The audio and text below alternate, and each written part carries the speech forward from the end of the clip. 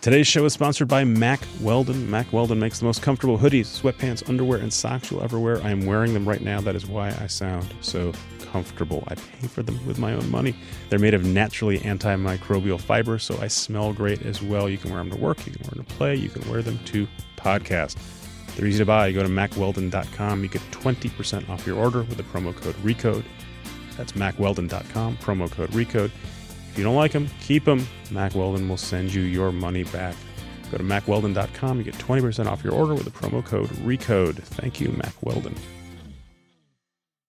This is Recode Media with Peter Kafka. That's me, and we're part of the Vox Media Podcast Network, talking to you from the Vox Media Auxiliary Podcast Studio. I think it's actually a video studio, but it works for today. I'm here with Ken Lerer. Kenneth, what's the best way to address you? Mr. Lerer? Mr. Lerer to you. Mr. Lerer. Okay, Ken or Kenny. If you spend any time thinking or writing about media like I do, you're going to encounter Mr. Lerer. I write about old media and new media and the way that those two things intersect. And you're kind of the definition of that, your career, in terms of what you've done in the past, what you're doing now. I was going to just read through your entire Wikipedia, but it's a pretty short Wikipedia. It's missing some stuff. I don't believe in editing one's Wikipedia for good or for bad. Among other things Mr. Lerer has done in the past, he was a co-founder of Huffington Post. I was teasing about Mr. Lerer, you know. Yeah, I know. Okay. He's currently chairman of BuzzFeed, a major investor there. You invested in a bunch of media properties, which you've now, and your kids ran, and you've now sold to Discovery. We didn't sell to a joint venture with Discovery. They invested. You're on the board of Viacom. I am. What else am I missing? You were an early AOL executive, both prior to and after the Time Warner merger. I wasn't actually an executive until a little bit before the merger. I was a consultant for a while. A consultant at MTV? At AOL. Yeah, and you were a consultant at MTV at one point? Oh, when I was 4. We're going way back. Yeah. You started what was one of the bigger, more prominent PR firms, Robinson, Lerer, Montgomery. Do I get the name right? You do. At one point, if you this makes me very tired listening if you're to very this. old, you'll know the name Michael Milken. You used to do work for him. So sad. And now we're done. We've done the entire life story. Okay, thank you. The point of this was to give people who don't know you, and they should know you, just a sense of the scope of sort of what you've done, what you're seeing, and why you're here. So thanks again for sitting through the bio. You were literally just yawning and falling asleep as we talk. It's okay. Want to talk about politics first? Perk you up? It's depressing. You were a prominent Democrat, prominent supporter of Democrats, prominent Obama fan. A big Obama fan. Just curious, because we'll talk about media eventually. You supported Democrats for a long time. Have you ever thought about getting into politics yourself? No, I'm much too shy and don't have the patience, and I'm probably not nice enough to shake hands with all those people. I think you're half right about the shy, right? I mean, your profession prior to sort of becoming a wise man of digital media was public relations. So you were on the phone, you were talking to people, but you're not sort of a glad hander.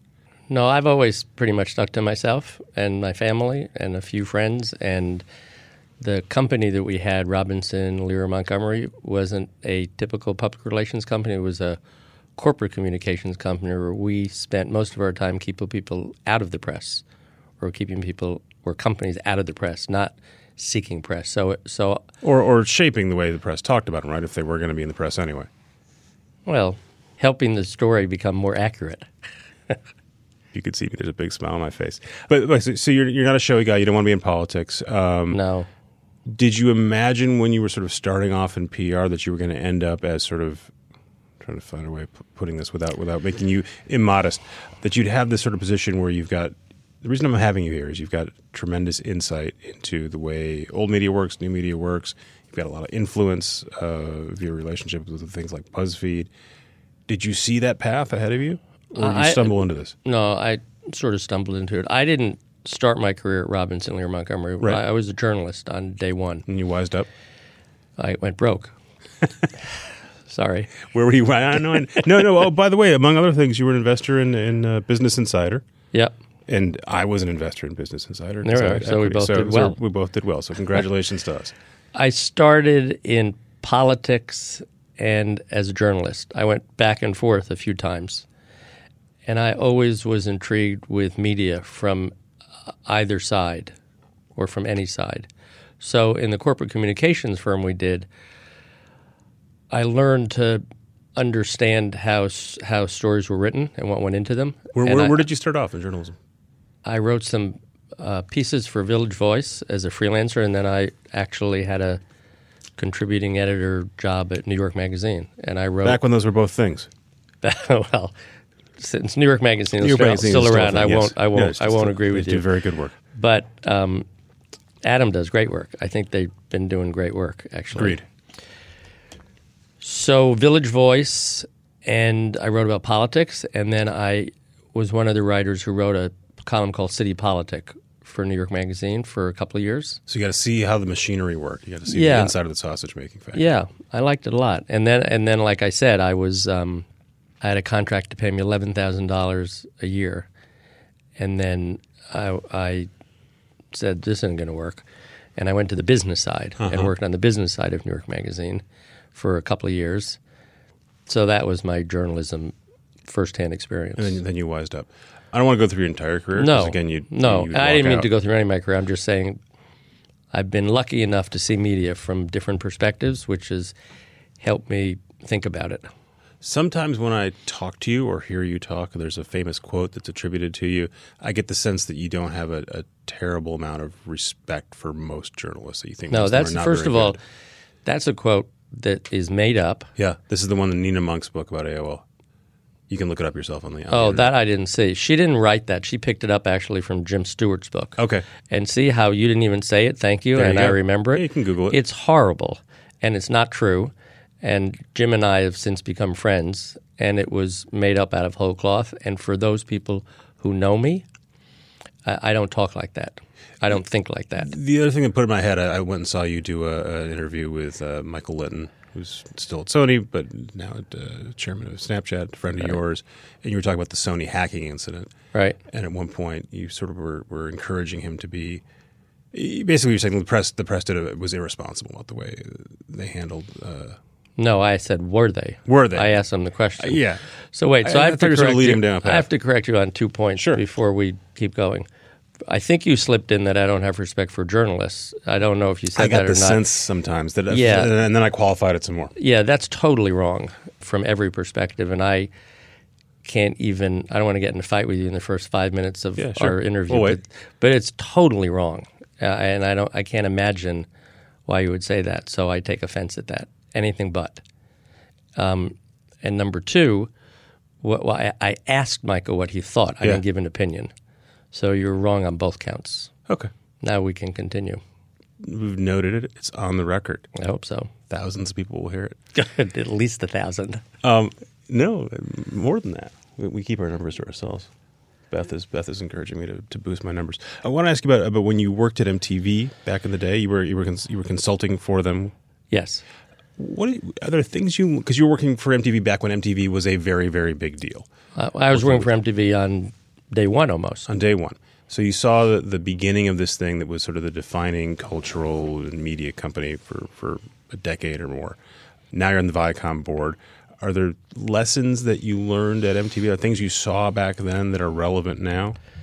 So I didn't know it at the time because when you live through something, it's hard to figure out what's important. Yeah. But looking back on it now, and I've thought about this a lot the last couple of years, as it relates to launching digital content companies. MTV was always about the brand. It wasn't about an individual video. It wasn't about an individual recording act.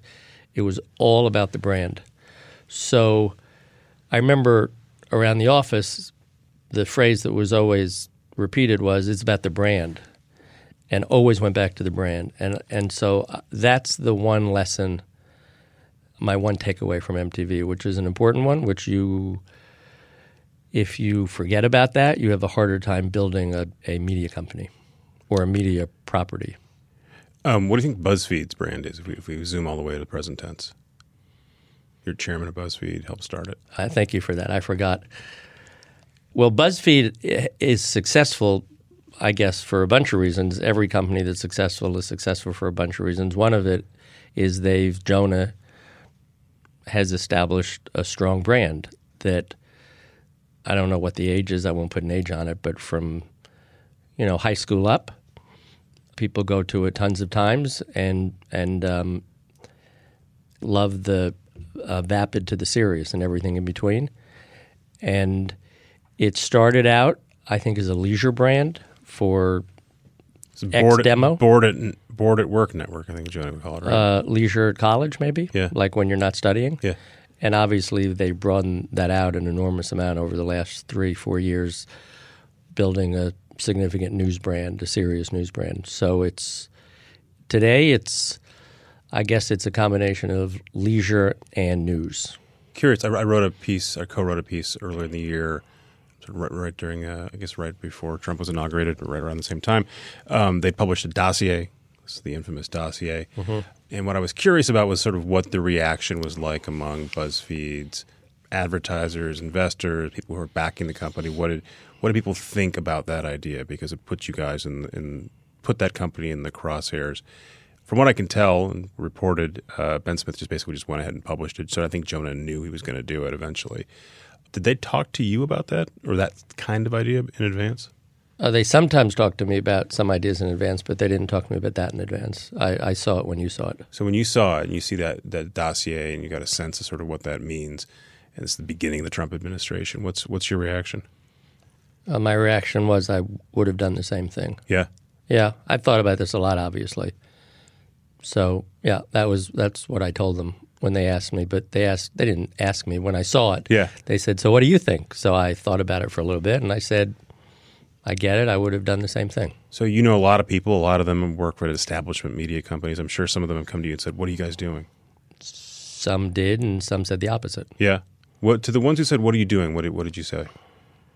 Who, me? I'm chairman. This is not my publication, after all. Call Peter Kafka at Recode. Yeah. He's a know-it-all. Thank you. It's okay. But I just get you back. But you had grown-up publications, right? The New York Times, CNN, saying this. You've crossed a line here. This is, we appreciate the impulse here, but this is not what you should do if you're a responsible organization. You know all the arguments. I won't go over them about. Ben did a bunch of TV interviews at the time and explained why he did it, and I think it was a cogent argument, and I get it, and I supported it then. I support it now. I can understand why some didn't agree with it. Let's say the purists in journalism, and there are a lot of them, and thank goodness, they didn't think it was the right thing to do, but an equal number disagreed and thought it was. So I'd say it was split 50-50 from the people who talked to me. And the thinking that you've been doing about it since then, it's not you going back and forth thinking about maybe that wasn't the right thing to do. It's just you just sort of rolling it around in your head. I think about a lot of stuff all the time, and I go back and forth and back and forth, and I think by myself when I'm sitting in my office, and I'm comfortable with the decision. So sometimes we talk about business here. There's been 2 stories about BuzzFeed in the last couple of weeks. One just came out, and it's in Business Week, and so it looks like it's obviously done in conjunction with BuzzFeed. So I'm assuming I didn't see it, but you'll see it eventually. It says you guys are on track to do $350 million in revenue this year, looking for an IPO next year. Do you think this company really IPOs next year? I think it's a combination of the macro markets and then the digital markets and then the BuzzFeed market. So it's too early to predict what happens next year.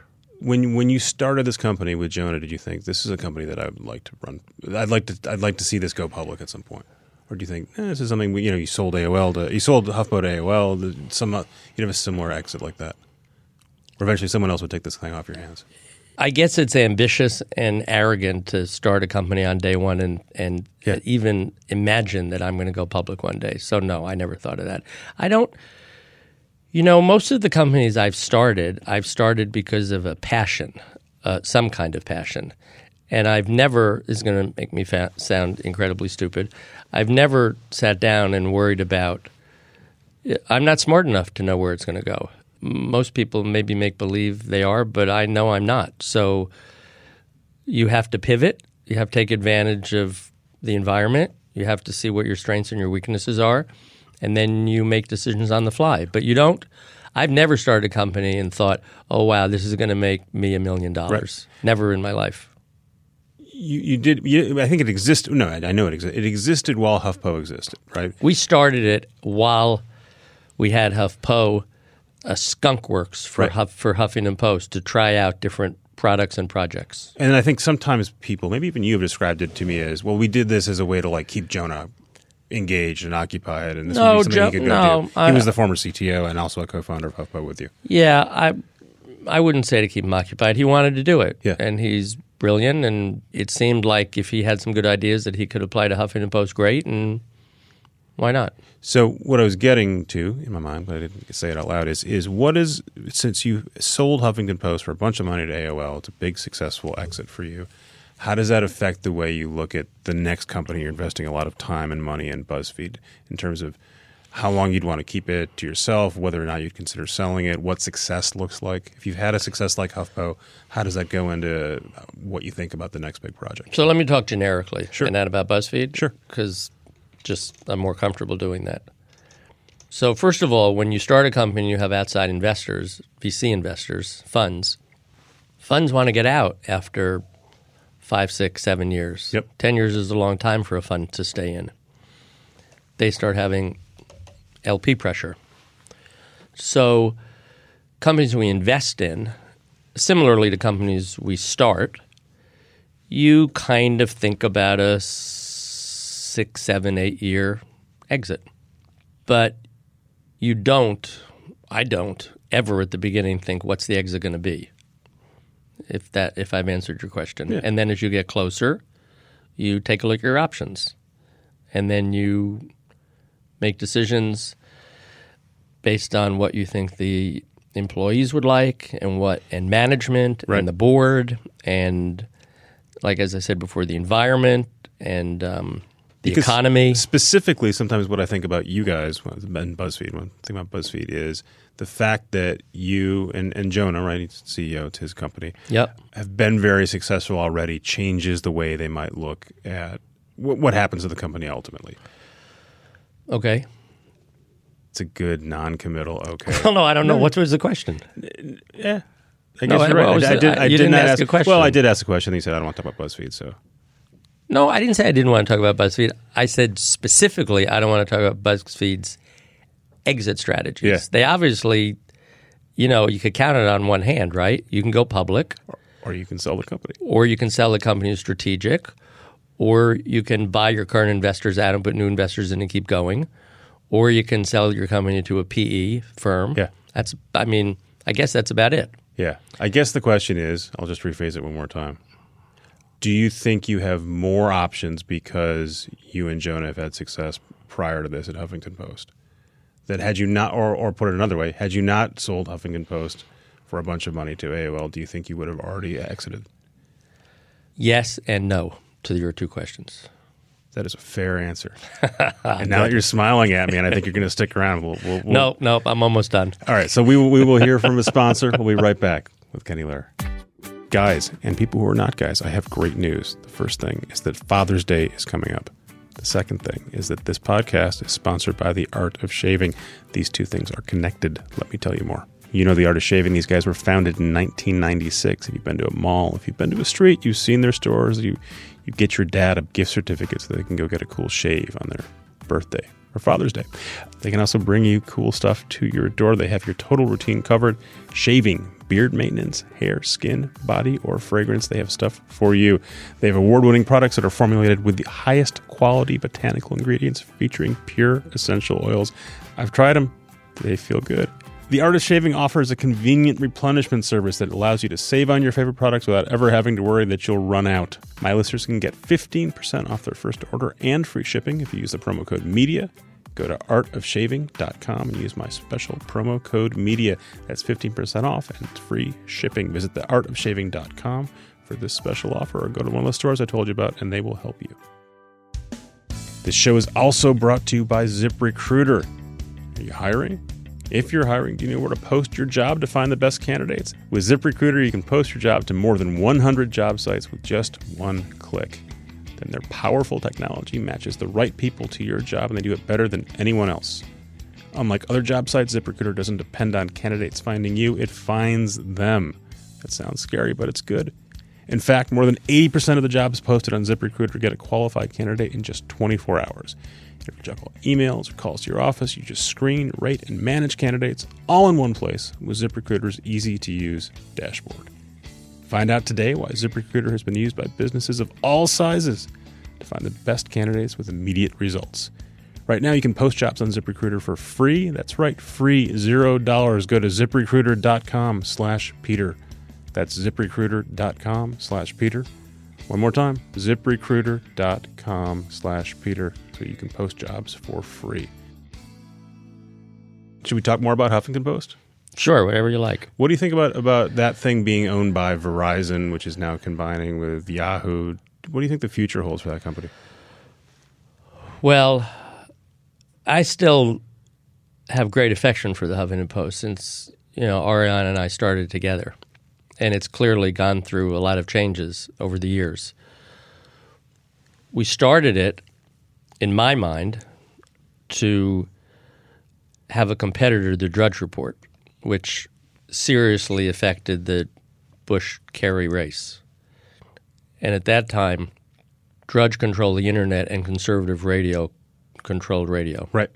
And my goal with the Huffington Post, Ariana might have had a slightly different one, was to create a digital content company that could help a Democrat get elected 4 years later. Right, and you were explicit about that. I was. Yeah. And we were lucky enough to do that. We also expanded beyond politics, obviously, more quickly than I thought we would. Then when the company got bigger after we sold it and went to AOL, I think that it lost some of its currency. Not anybody's fault. It just got bigger, and AOL was there. And I don't know the new editor, but I hear she's fantastic. I've never met her. That's what I hear. I feel like she's really smart. Every single person who's met her said she's a superstar. She's got her work cut out for her because now she's with AOL and Yahoo and Verizon. Good luck. Do you think that Verizon can be a good steward of a publishing asset, fundamentally? If they choose to be. It's interesting because there's a bunch of folks, I know one of them, who are talking about we should build a Breitbart for the left in 2017. And then one of the things I always think is, well, that's kind of HuffPo, right? Do we need a Breitbart for the left? Does the left need a Breitbart? So what's happened since the Huffington Post launched, besides what I said before? Well, the whole business model has changed to distributed content. Right. And Huffington Post is by and large an old business model. And I think that the left needs a digital content company that's distributed. So the answer is yes. See, and the Huffington Post isn't that. So not just a big / left-leaning publication, but one that understands Facebook and how to get stuff out on Twitter and how to figure out Snapchat. I wouldn't launch a new content company now with the model of 2005 or 2010. You can't succeed. You have to use the new model, which we did with the Dodo. My daughter did, rather, with the Dodo, and which we did with Now This News. And we've invested in a bunch of other ones with the new model, and that's the only way to invest in digital content today. So do you think there is a model, you understand what it is, this is how you work, and the big broad idea is generally to push your stuff out to as many places as possible and figure out a way to monetize when those things are viewed, engaged with, off of your site, off of your property? I mean, that's slightly inarticulate, but yeah, sure. Well, that's me. So give me the articulate. No, you got there, but it's just it's not that simple. No, it's not that simple. If it were, you and I could leave here and go start a new one right now. It's very difficult to do, and it's not just, quote, pushing your stuff out, unquote. So in the magazine business, traditional magazine business, there's a way you treat your content and a way you don't treat your content. There's an image that you put on the cover which will sell X, and there's a different image that for the same story that will sell Y. Right. Correct? And so in digital content, there's a way to create a video with the same substance, same content that might be more viral and interesting on Facebook than not. Same with Snapchat, same with Instagram, same with Google. And so it's not just pushing your stuff out. You have to figure out what piece of content you want to create and then spend a lot of time figuring out how that translates if it was just into hitting the different button social and then sending feeds. it to 8 different places. Everybody would be successful. Right. And no one would want to see that stuff. Yeah. Speaking of things that aren't simple, right? So now this is one of the ones I think about. This is something that we talked about, I think, right when you were launching, and because I'm inarticulate, I think I was describing it. This is a digital CNN. But I think you guys had a different conception of what it would be too. I think more of a news organization than what it became, right? Can you talk about how you pivoted through various stages of that company's life? Yeah, so you're partly right and partly wrong because I still think part of it is real news. Not I think it is. So I made a bunch of mistakes when we launched Now This News. For one, in hindsight, we were too early, and timing in business is, I don't know if it's 51 or 99%, but if you're too early, you run out of money. If you're too late, it costs too much money. You need to nail it if you're lucky enough to nail it. We thought that we saw what was going on with digital video, and we thought we saw it exactly right, and in fact, we were a year and a half too early. Luckily, we had enough money in the bank and raised enough money, and I think did a follow-up that we were able to stick with it. So that's first mistake. Second mistake, we had great people working for us, but I made a mistake in that I hired traditional media executives. CNN, I think. Well, we don't need to. We like them. So, but the point is you went and hired people from traditional media organizations and then sort of created a new newsroom, essentially. Bad mistake. It's really hard for people to learn something new when they're not 15. So we finally got it right. We hired the right people who were all in their 20s, who didn't grow up at ABC or NBC or CBS or CNN or any of those places. And then the timing caught up with us because it hit Facebook perfectly, et cetera. So it's doing terrifically well now. We went from one Facebook feed to probably, I don't know how many we have now. I mean, I'm not involved day to day anymore, probably 8 or 9 or 10. But our political vertical is doing exceedingly well. And so we still do a lot of very hardcore news all the time. But the model did change, right? You had people in a studio giving sort of a newscast. Oh, no, we did that for about a week and a half. Okay, that's the part I saw. That worked literally for a week and a half. That was my mistake, but I covered that mistake immediately. How difficult is it for you to see your own mistakes when it's your own money and it's a project like this that you started as opposed to just investing in something and someone else is running it? Really easy. Yeah. I question myself too many times during the day. Yeah. And you don't distinguish between something that you're deeply involved in versus something where you just have a sort of passing interest in it? No, I do. Obviously, when we make investments, you're not the CEO, you don't run it, and you have to know your place. But you can see it equally well. It's not that you're blinded by the fact that you're close to something. No, I'm not blinded because I'm close to it. I see it better if I'm close to it. And sometimes when you invest and you're not close to it, you can't see it. You miss it. We've been talking about this, but I should be more explicit. In addition to the other things we've been talking about you doing, you also invest through a venture capital organization. It's your organization. Well, I'm partners Lerer Hippo. Yep. I'm partners with Eric Hippo and my son Benjamin and Taylor Green. 4 of us. Partners. You raised a couple $100 million, more than that at this point? No, more than that. Yeah. Seed stage investing. Seed, and we just did one to follow up on A rounds. So I mostly talk to you if you're doing something in media, but you're not just strictly media for this stuff. No, not at all. Media is maybe 20%. And mostly New York? Or have you expanded beyond that too? I'd say 85% New York. I'm making that up, but we're the most active VC in New York State. Yeah, basically, if there's a deal that's happening and it's in New York, you're probably either in it or you looked at it. Well, we're not in it, but hopefully we've looked at it, or else we say, hey, why didn't we look at that? Yeah. Yeah. I used to spend time when I talked to VCs saying, are we in a bubble? Are we not in a bubble? I stopped asking them because we got the same answer for years. They said, well, everyone else's investments are bubbles, not mine. Do you spend time thinking about where we are in the market? Not a lot. Eric spends more time thinking about it than I do. I think the important thing is to not be in a hurry if you don't see what you like. And how much of this is you looking at something saying, my gut says, yeah, let's do it, versus using your advisors, asking folks who have domain knowledge about something? No, we always ask. Yeah. Always. So you've never just looked at someone and said, yeah, let's do it? Yeah, I have. Yeah. How did those work out? Better or worse? They worked out okay. Else? There's a lot of stuff that comes across that you have to get expert advice on because, I mean, I'm an expert in nothing, but there's a lot of stuff that you just have to ask questions about and do a lot of due diligence and a lot of vetting. You have to vet the individual who brings it to you. You have to vet the idea. You have to look at what's going on in the industry and competitive issues. But I've never seen a company at the seed stage, or almost never, I have seen a few, that said, I'm going to do X and did X. That part of this is a pivot.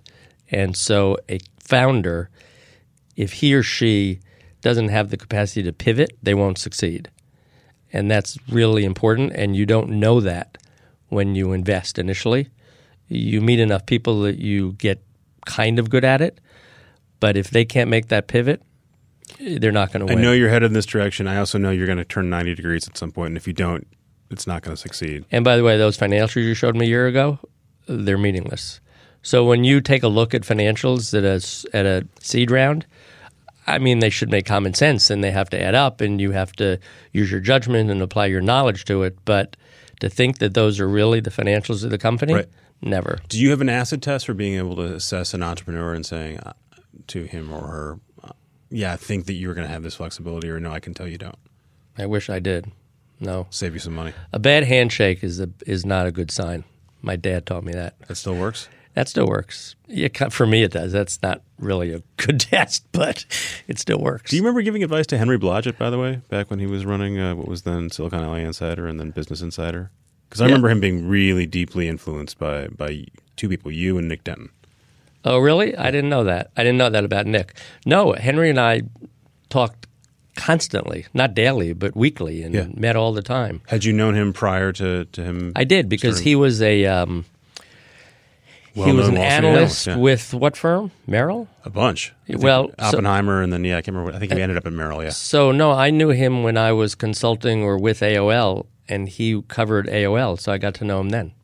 Yeah. Do you remember giving one particular advice that sort of helped him succeed at Business Insider? No. Let Peter Kafka go. I love Henry.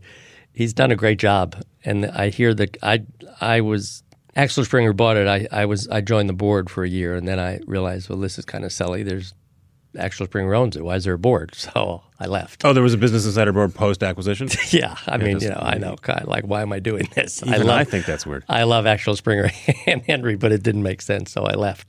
But no, they're doing very well, and I know no big advice. Henry and I would really do deep dives all the time. Yeah, and the reason, I think in addition to you giving him time, right, the reason he spent a lot of time thinking about the way that you viewed the world and the way that Nick viewed the world, those were the two successful digital publishing models at the time, right, Gawker and HuffPo. Yeah, and like I said, I got to know Henry, so we were friends. We trusted each other. Yeah. Since we still have trust here, we're going to take one more quick ad break so we can hear from our sponsors. We'll be right back. Here's my friend Lauren Good from The Verge. Hi, this is Lauren Good of The Verge. We're all fans of something. Me, I'm a fan of yoga, and I'm just starting to get into meditation apps like Headspace, which I know are all the rage right now. I'm not quite sure I'm good at either of those things, but hey, I enjoy them and I enjoy reading about them. And the way that we consume culture is changing, so the way fandom works is changing for people too. I want to tell you about an awesome new podcast called Fan Club, which is about that change and why we love what we love. Fan Club is a short series hosted by Ross Martin, who has perhaps thought more about fandom than anyone else on Earth. On Fan Club, Ross is trying to figure out the future of how we're going to watch, listen, and consume culture. He talks to amazing, brilliant people across the pop culture landscape, musicians, artists, fashion designers, chefs, even scientists, about how their work is being experienced today and how they think it will be experienced in the years to come. Fan Club will change the way you think about the things you love. This week, Ross talks to his fellow sneakerheads Ron Ferris of Nike and Ryan Babazian about their shared obsessions with kicks. Listen now by subscribing to Fan Club on Apple Podcasts or wherever you listen to podcasts. We're back here with Ken Lerer, who is still in the studio, so I'm going to take advantage of it while I can. I was trying to get you on this podcast. You said, I don't want to talk. What would we talk about? And I said, here's one of the things I want to talk about. I want to get what does the world look like? What do you think the world looks like to a big media company, to an NBC, to a Discovery, to a Viacom? I'm bringing those up specifically because you're associated with all three of those companies right now. But you can make up a different name. You can put in Disney there if you want. So those worlds are changing a lot and fast. Faster than I thought they would. The sand is shifting. Faster than you thought they would, even though you're basically your business model is based on the sand shifting. Or you're a thesis, right? As a digital investor and entrepreneur? Well, so look, the two of us can agree that the world 10 years from now, that my grandchildren are not going to consume media the way my kids did. Agreed. And then so the question is, okay, how fast is that going to change? I thought maybe 7, 8 years a while ago. I think I'm kind of cutting that in half in my mind now. The cable cutters are real and increasing. And the cord nevers. What do they call it? Well, both, right? They're either cutters or nevers, right? Yeah, right. Nevers a lot, right? Yeah. Facebook has effectively become as powerful as all the cable companies were all together in the 1980s and 1990s, operators. So video coming to the phone. So all these pendulums have swung more quickly than I thought they were going to swing. And that is not good news for the traditional cable networks and traditional media companies, and they've got to figure it out. And it's not dissimilar to what we saw when we launched the Huffington Post for print. And now you're seeing it for video. Right. And this thesis, right? This is something that people have been preaching for a long time. And for years, it seemed like it was, like you said, years off. It's not years off anymore. And then it showed up really quickly. So I'm sure you're not going to tell me what Viacom's going to do or Discovery. Probably don't know about NBC. Let's use generically Fox. Let's just use them as a generic, big, multinational media company. So there's lots of smart people who work at these companies. What does someone like a Fox do? Because they can see this as well as you can. What moves do they have? So somebody smart said to me, it's flying a plane and fixing it while you're flying it. It's much easier to land the plane and bring it into the hangar and fix what's wrong. You can't do that. You have to fly it and fix it at the same time. So you have to, A, say, okay, how fast is the sand going to shift and my business going to change? B, how fast and how effectively can I launch, if you will, quote unquote, over the top, right? And C, how fast and how much revenue can I build around digital? Because distribution first, content second, and advertising third. That's always the way it works. And there's a big lag time. Still, by the way. You think Still, oh, sure. And there's a big lag time between building a content company and then having advertising follow it. You know, you need to raise enough money for it to catch up. Yep. So if I'm Fox or one of these other make-believe companies that we won't have a name for, I have to do all three. And I have to do all three things, and it's really hard. I mean, the thing that all those companies have in common, though, right, is they have a business. They have a giant business today. They're usually very profitable. They certainly have a ton of revenue, and that revenue is not going to fall off a cliff in the next couple years. So maybe we should look at this and say, how old is the CEO? No joke. Yeah. Like if the CEO of X media company is 68 or 70, which most of them are, he or she's going to say, next CEO is going to figure this, right? I'm serious about this. Yeah. But if the CEO is 55 or 45, they've got to fix it. So you might be able to take a look at media companies and see how old is the CEO, and that might help you figure out how fast they're going to have to It's pivot. an interesting way of looking at it, right? Because if we're talking about Fox specifically, you have Rupert, not young, but basically he's starting to hand the company over to his two sons who are in the mid-40s, and presumably it's going to be their company and their problem. And I think most of the other companies you're looking at, these are older CEOs. Most of them, not all of them. So if I'm Fox, I'm still making a ton of money with news, but I'm worried about it because of what Ailes and O'Reilly and others did to hurt it. Number one, I've got a massive culture problem. Number two, my average viewer, I'm making this up, is 71. They're probably going to be dead sooner than later. Young people aren't coming on because they're cord cutters or, as you said, never. That's a problem. And I don't have a real digital presence at all.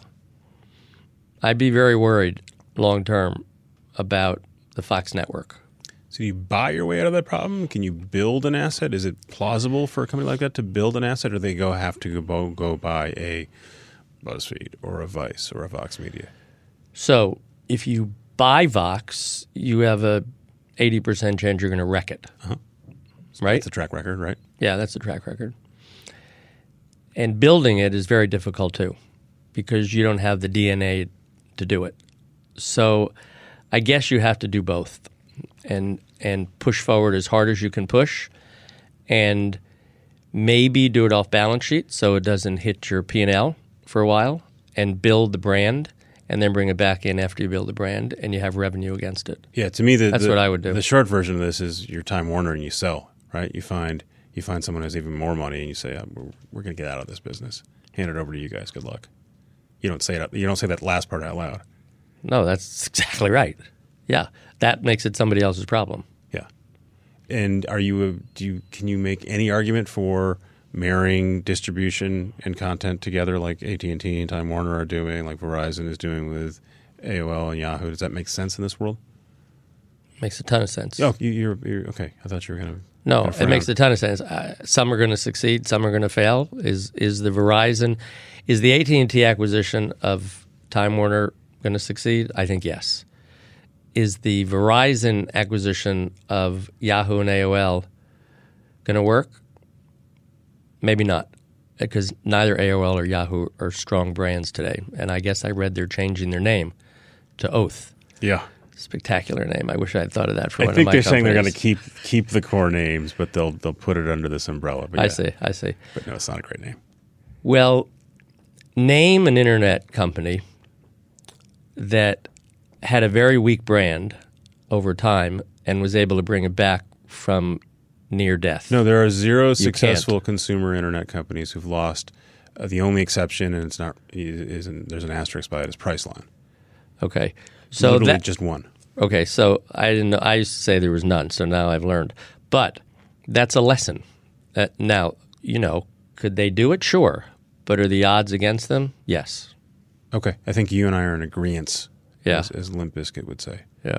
On AT&T Time Warner, I think they can not screw it up. They'll figure it out. It seems to me like they don't actually want to. Like, it's not a matter of Randall Stevenson wants to get into movies. No, and by the way, Time Warner assets versus AOL and Yahoo assets. I mean, please. Well, it's a different price tag too, right? Well, yeah, but Verizon may have been better off buying Time Warner. Yeah. Are you getting counseled when Viacom brings you onto the board? What do they want to hear from you? Do they want this kind of advice? Which kind of advice? The kind you're offering to our I don't think I've offered any advice so far. Sure, I speak up at the board meetings. I listen and then I give my point of view. I hopefully can help them with digital a little bit. Maybe not. I don't know. Being a board member is you meet once every 3 months and you nod your head. No, you listen and you speak up, but you're not intimately involved in the day-to-day operations of the company. So maybe help on digital, maybe help on cable networks, because I worked with them for a long time. Yep. Let's bring it back to news one last time before we go. Yeah. You don't dislike journalists. You have great respect for them. Thank you. Took you a half hour to apologize, but I'll take it. Longer than that. Do you think that fake news is as big a problem as we've been hearing about for the last few months? And if so, is there anything we can do about it? So clearly fake news is a problem that I believe has been exacerbated greatly by Trump's campaign, Trump's presidency. And he's built on something that existed but wasn't a major problem, and he's built it into a much bigger problem. Him and his campaign specifically. Him and his campaign, by talking about it all the time, he's created an enormous amount of fake news, in my view. By simply using the word fake news as opposed to creating fake news, yeah. Both.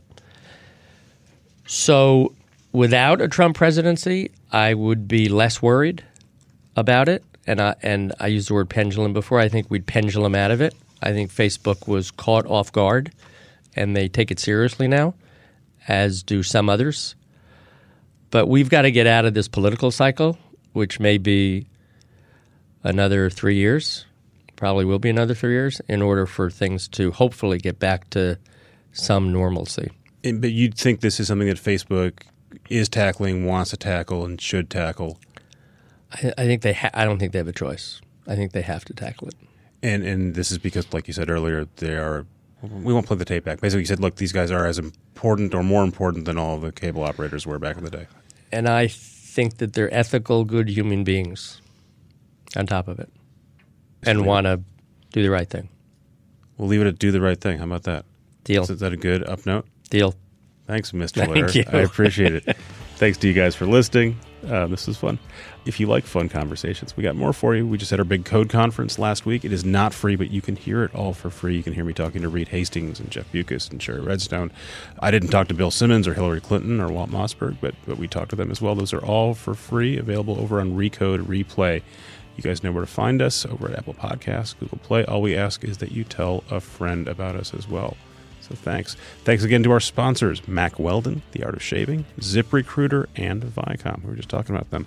And thanks to Digital Media, who sells all those ads. Thanks again to my producers, Beth O'Connell, Eric Johnson, Chris Basil, and thanks again to Ken Lerer for showing up and sitting through this. This is Recode Media. I'm back next week with another great guest. I'll see you then.